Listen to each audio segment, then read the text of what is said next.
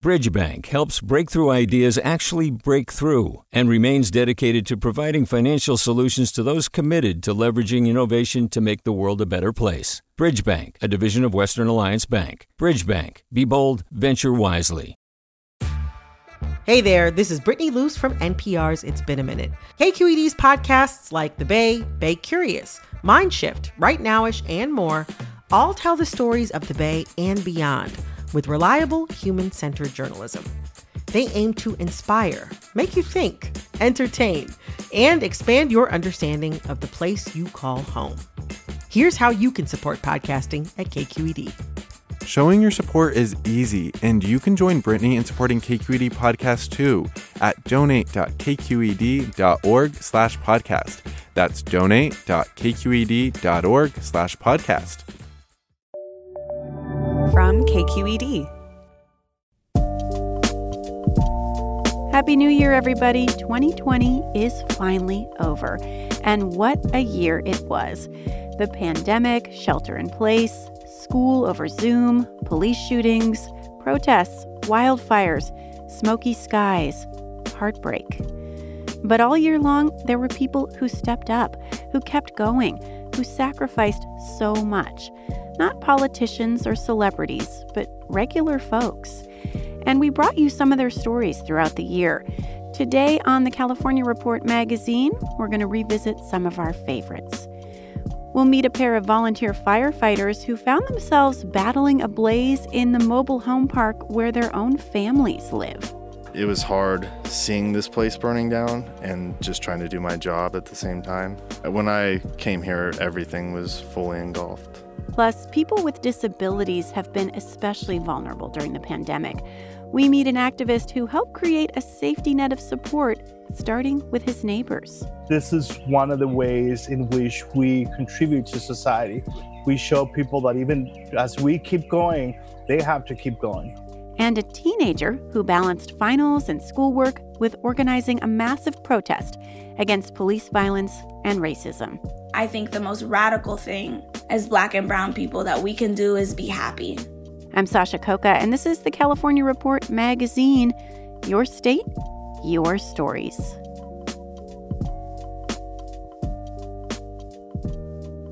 Of course, some of the people who inspired us most in 2020 were healthcare workers. We're going to start our show off today with a story from last April when we first found ourselves in the grip of the pandemic. We knew it was taking a big toll on healthcare workers and wondered how it was impacting their families. We asked the children of first responders to share their stories with us. Since both of my parents are in the medical field, there's just so much tension between everybody in our house. We tried to not talk about COVID at home, kind of avoid it, because then we talk about it for the rest of the night and then it just gets to be no fun. Yeah, I worry that he's going to get the virus and he won't survive. He can't say it's going to be okay because if it's not, he'd be lying. I was really struck by a pair of teen siblings from Clovis near Fresno. Marina Rocha was a senior, her brother Marshall a sophomore. Their mom, Tamu Bustos, works as an ER nurse at Highland Hospital in Oakland.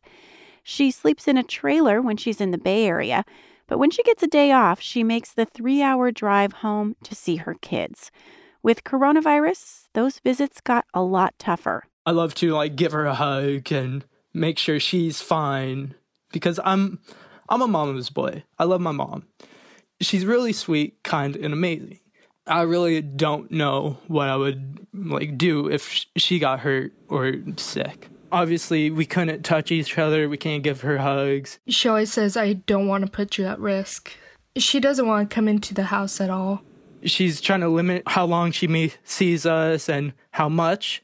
Like the last 2 times, we only got to see her for roughly an hour. Marina and Marshall's dad is home with them when their mom's away. Last time they saw her, they noticed a change. Her eyes started to bag and darken. It's clear she's not getting as much sleep. She looked like she lost a lot of weight, from stress alone. Anytime they do see her, they stay much more than 6 feet apart. We went through a Sonic drive-through We sat in our cars. I rolled down my back window. My younger brother sat in the back seat. She rolled down her passenger window. We talked from our cars, We walked to the school that's right down the street from my house. We sat on one side of the stadium. She sat on the other. We had some breakfast together. Last week, Marina celebrated her 18th birthday. Happy birthday to you. No big party, but her mom got a day off work and stood far away wearing a mask as Marina blew out her candles. Make a wish, blow out your candles. Marina won't get a high school graduation this year either. But all those milestones, she says, don't mean as much as they once did. We get to hear all the horror stories of the ER room, You realize this is not something to joke around about. There are people who actually don't get the same opportunities you do.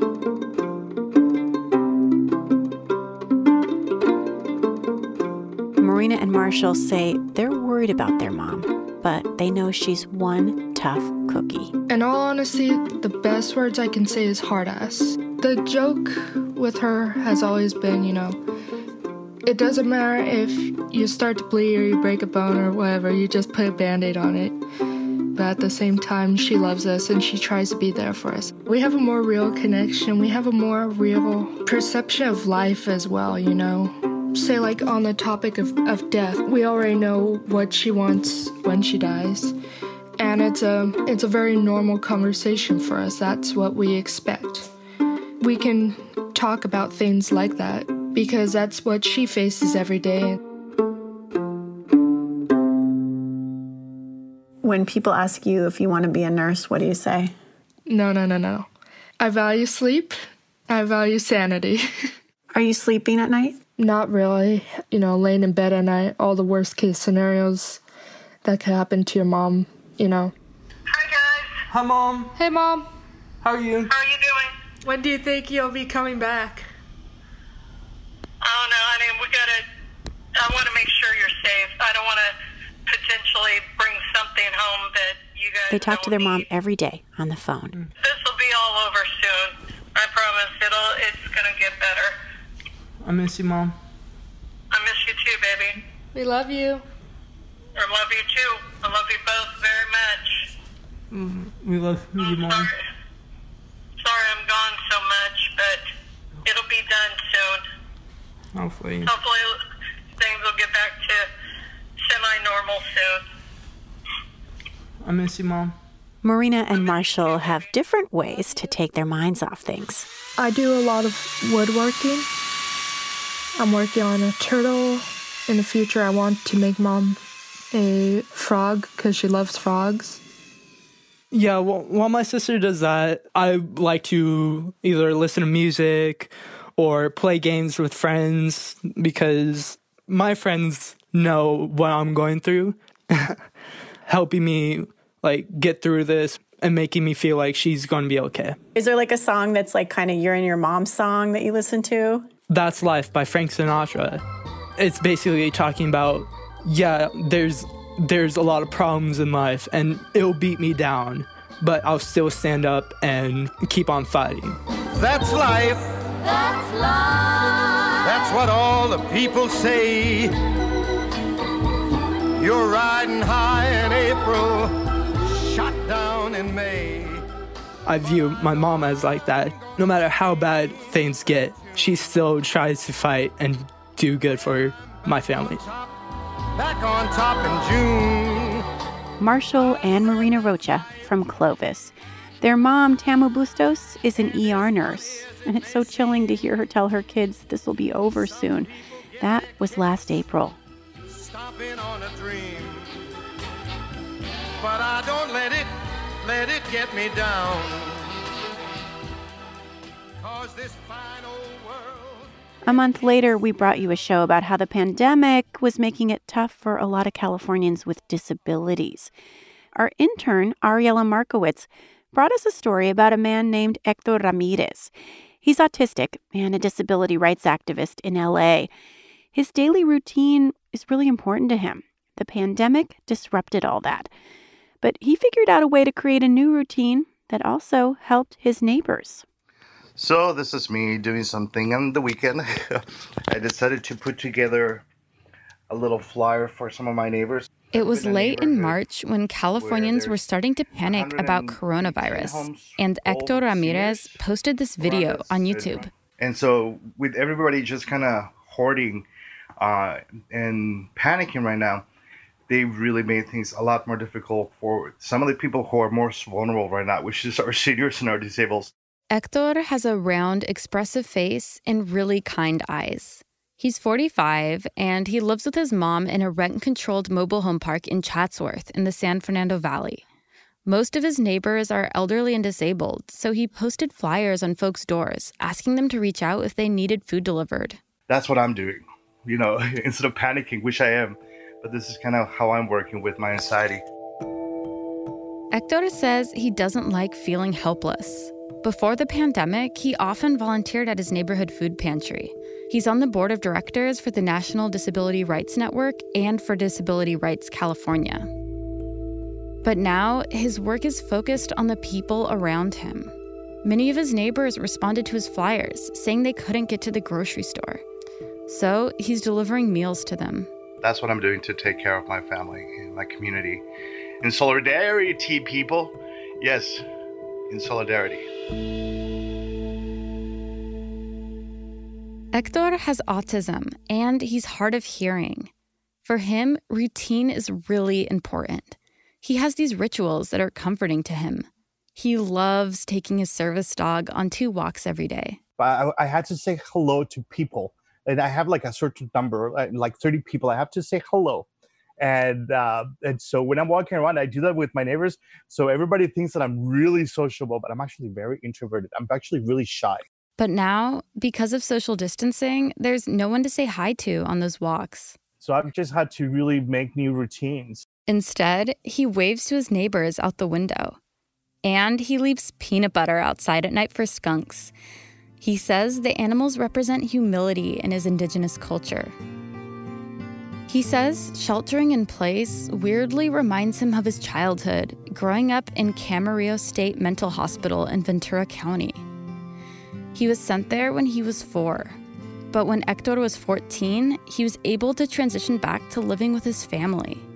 And Hector and his mom are living together, navigating their relationship in close quarters. We've ridden a roller coaster of emotions and moods. There's days and times where we both cope with it really good, and there's times where we both really struggle and we can lose our tempers. He says even though their relationship can be strained, he's grateful they get to have time together, time that was taken away from him as a kid. There's so many people that are mourning, losses right now. And so I have to be mindful and respectful of that, while trying to deal with my anxiety. Hector says the disabled community is often left behind when it comes to disasters. PG&E power shutoffs, wildfires. But for his whole adult life, Hector worked as an activist, lobbying for better access and social safety nets for people with disabilities. This is one of the ways in which we contribute to society. We show people that even as we keep going, they have to keep going. Recently, Hector went to downtown LA to be tested for COVID-19. He told me that on the way to the bus stop, he was anxious, but then he saw eagles flying above his house. He posted a video to Twitter and wrote, "I take it as a very important sign from my ancestors to keep going and be safe." I don't know how to make eagle sounds. All I know how to do is talk to crows. Hector had been feeling sick, and he wanted to know if he had the virus. And a few days later, his COVID-19 test came back negative. For him, it's a sign to keep helping people. For the California Report, I'm Ariela Markowitz in LA.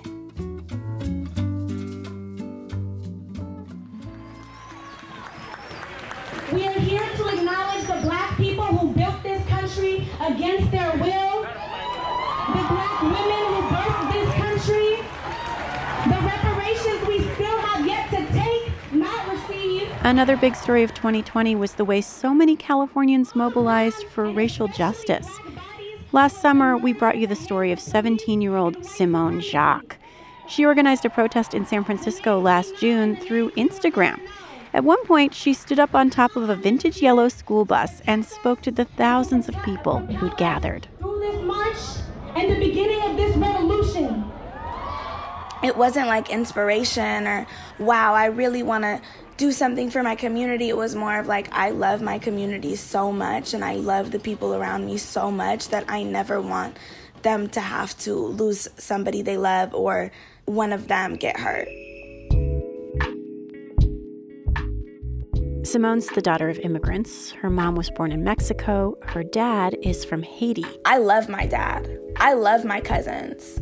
I love my tios. All of them have had interactions and situations dealing with police brutality and being victims of police brutality. And I'm fighting for them. She says she's also fighting for the Mission, the historically Latino neighborhood in San Francisco where her mom and her grandparents settled in the 1960s. Today, gentrification has turned many of the panaderias and botanicas into hipster coffee shops. I'm fighting for my home.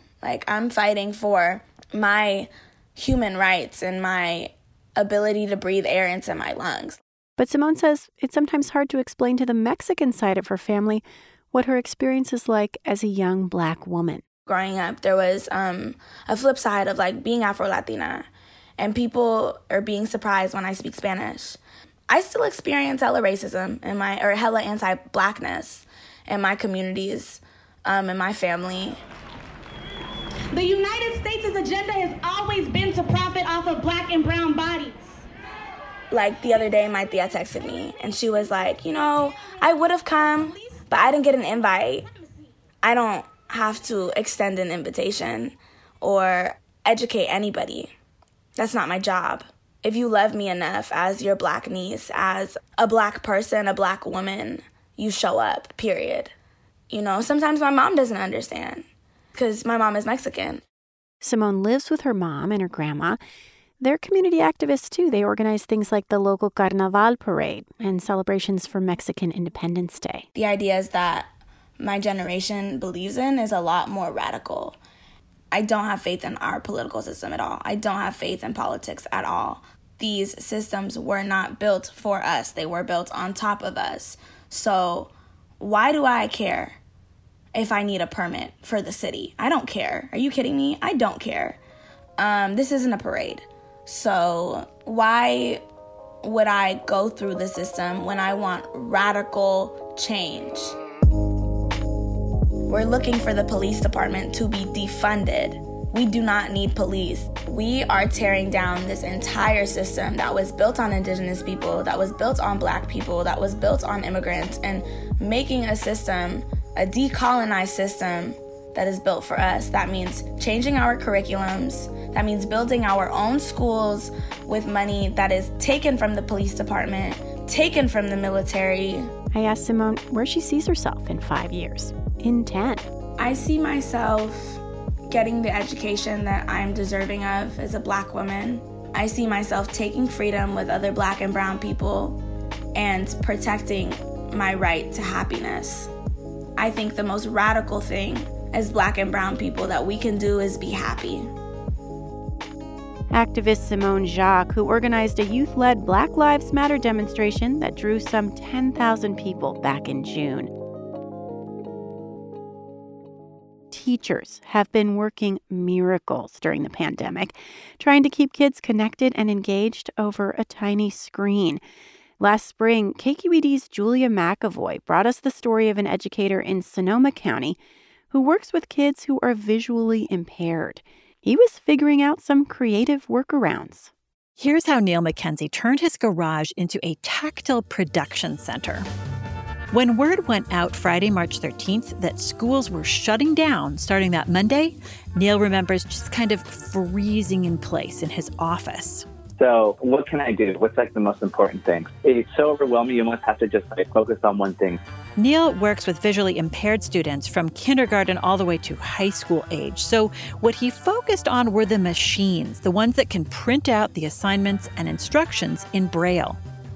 We were talking about kids who really just need that Braille and they need that tactile reference. There's really no stand-in for that. So Neil sprang into action. I was able to go back to our office for, I think I had half an hour. And he started moving these large machines into his small, compact car. They now sit in his garage along a wall in between the car and his laundry machines. So now we're gonna walk over to my left because I can't go the other way because the cars are blocking it. And we are walking up to my 3D printer, which is also going. And you can also hear the washer and dryer. So this place gets pretty noisy. Neil is what's called an assistive technology specialist for the Sonoma County Office of Education. So he's the guy who helps students learn how to use tech solutions to accelerate their learning and participate in class. So when schools shut, Neil knew he had limited time to instruct his visually impaired students on how to navigate this new tool everyone was suddenly using to hold their virtual classrooms called Zoom. Because some of them were like, oh, in 3 days, I'm having my first Zoom class and we're going to get going. And I'm absolutely worried about it because some of these things haven't been tested. You know, a lot of these programs, I'd say 1 out of 3 aren't accessible to some of our students. Neil's been working with the Sonoma County schools for 11 years now. He kind of fell into it, if you can believe that. He was working construction during the Great Recession in 2008, and he was out of work. So he started volunteering to help visually impaired students and got hooked. And that is how he met Mario Chitwood.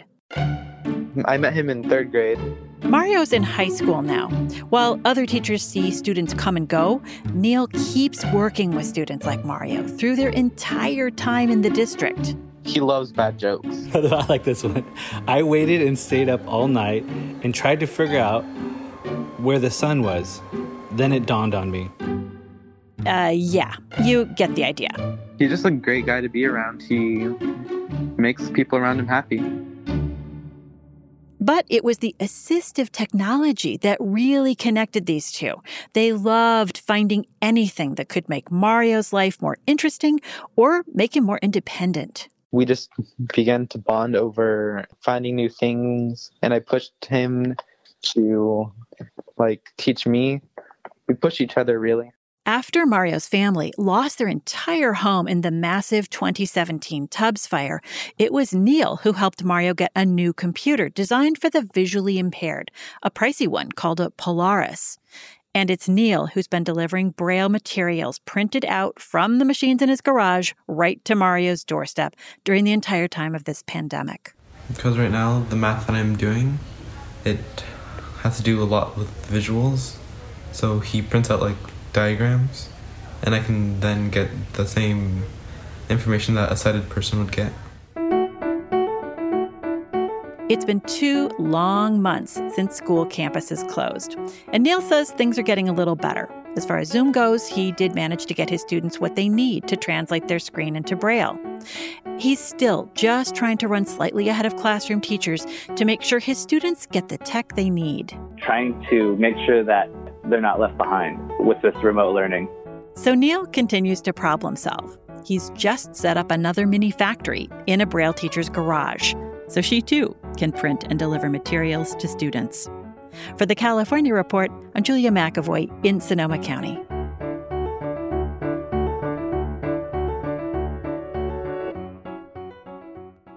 "2020 was also an unprecedented year for wildfires. California just keeps burning, even during a pandemic. And many of those bravely fighting fires are inmates or volunteers. More than 2/3 of the nation's firefighters hold down day jobs and respond to emergencies in their local communities. Last fall, as fires were breaking out across the state, KQED science reporter Leslie McClurg brought us this story of 2 courageous volunteers in Napa County. An hour and a half northeast of San Francisco, multiple work crews sever blackened tree limbs at Spanish Flat Mobile Home Villa.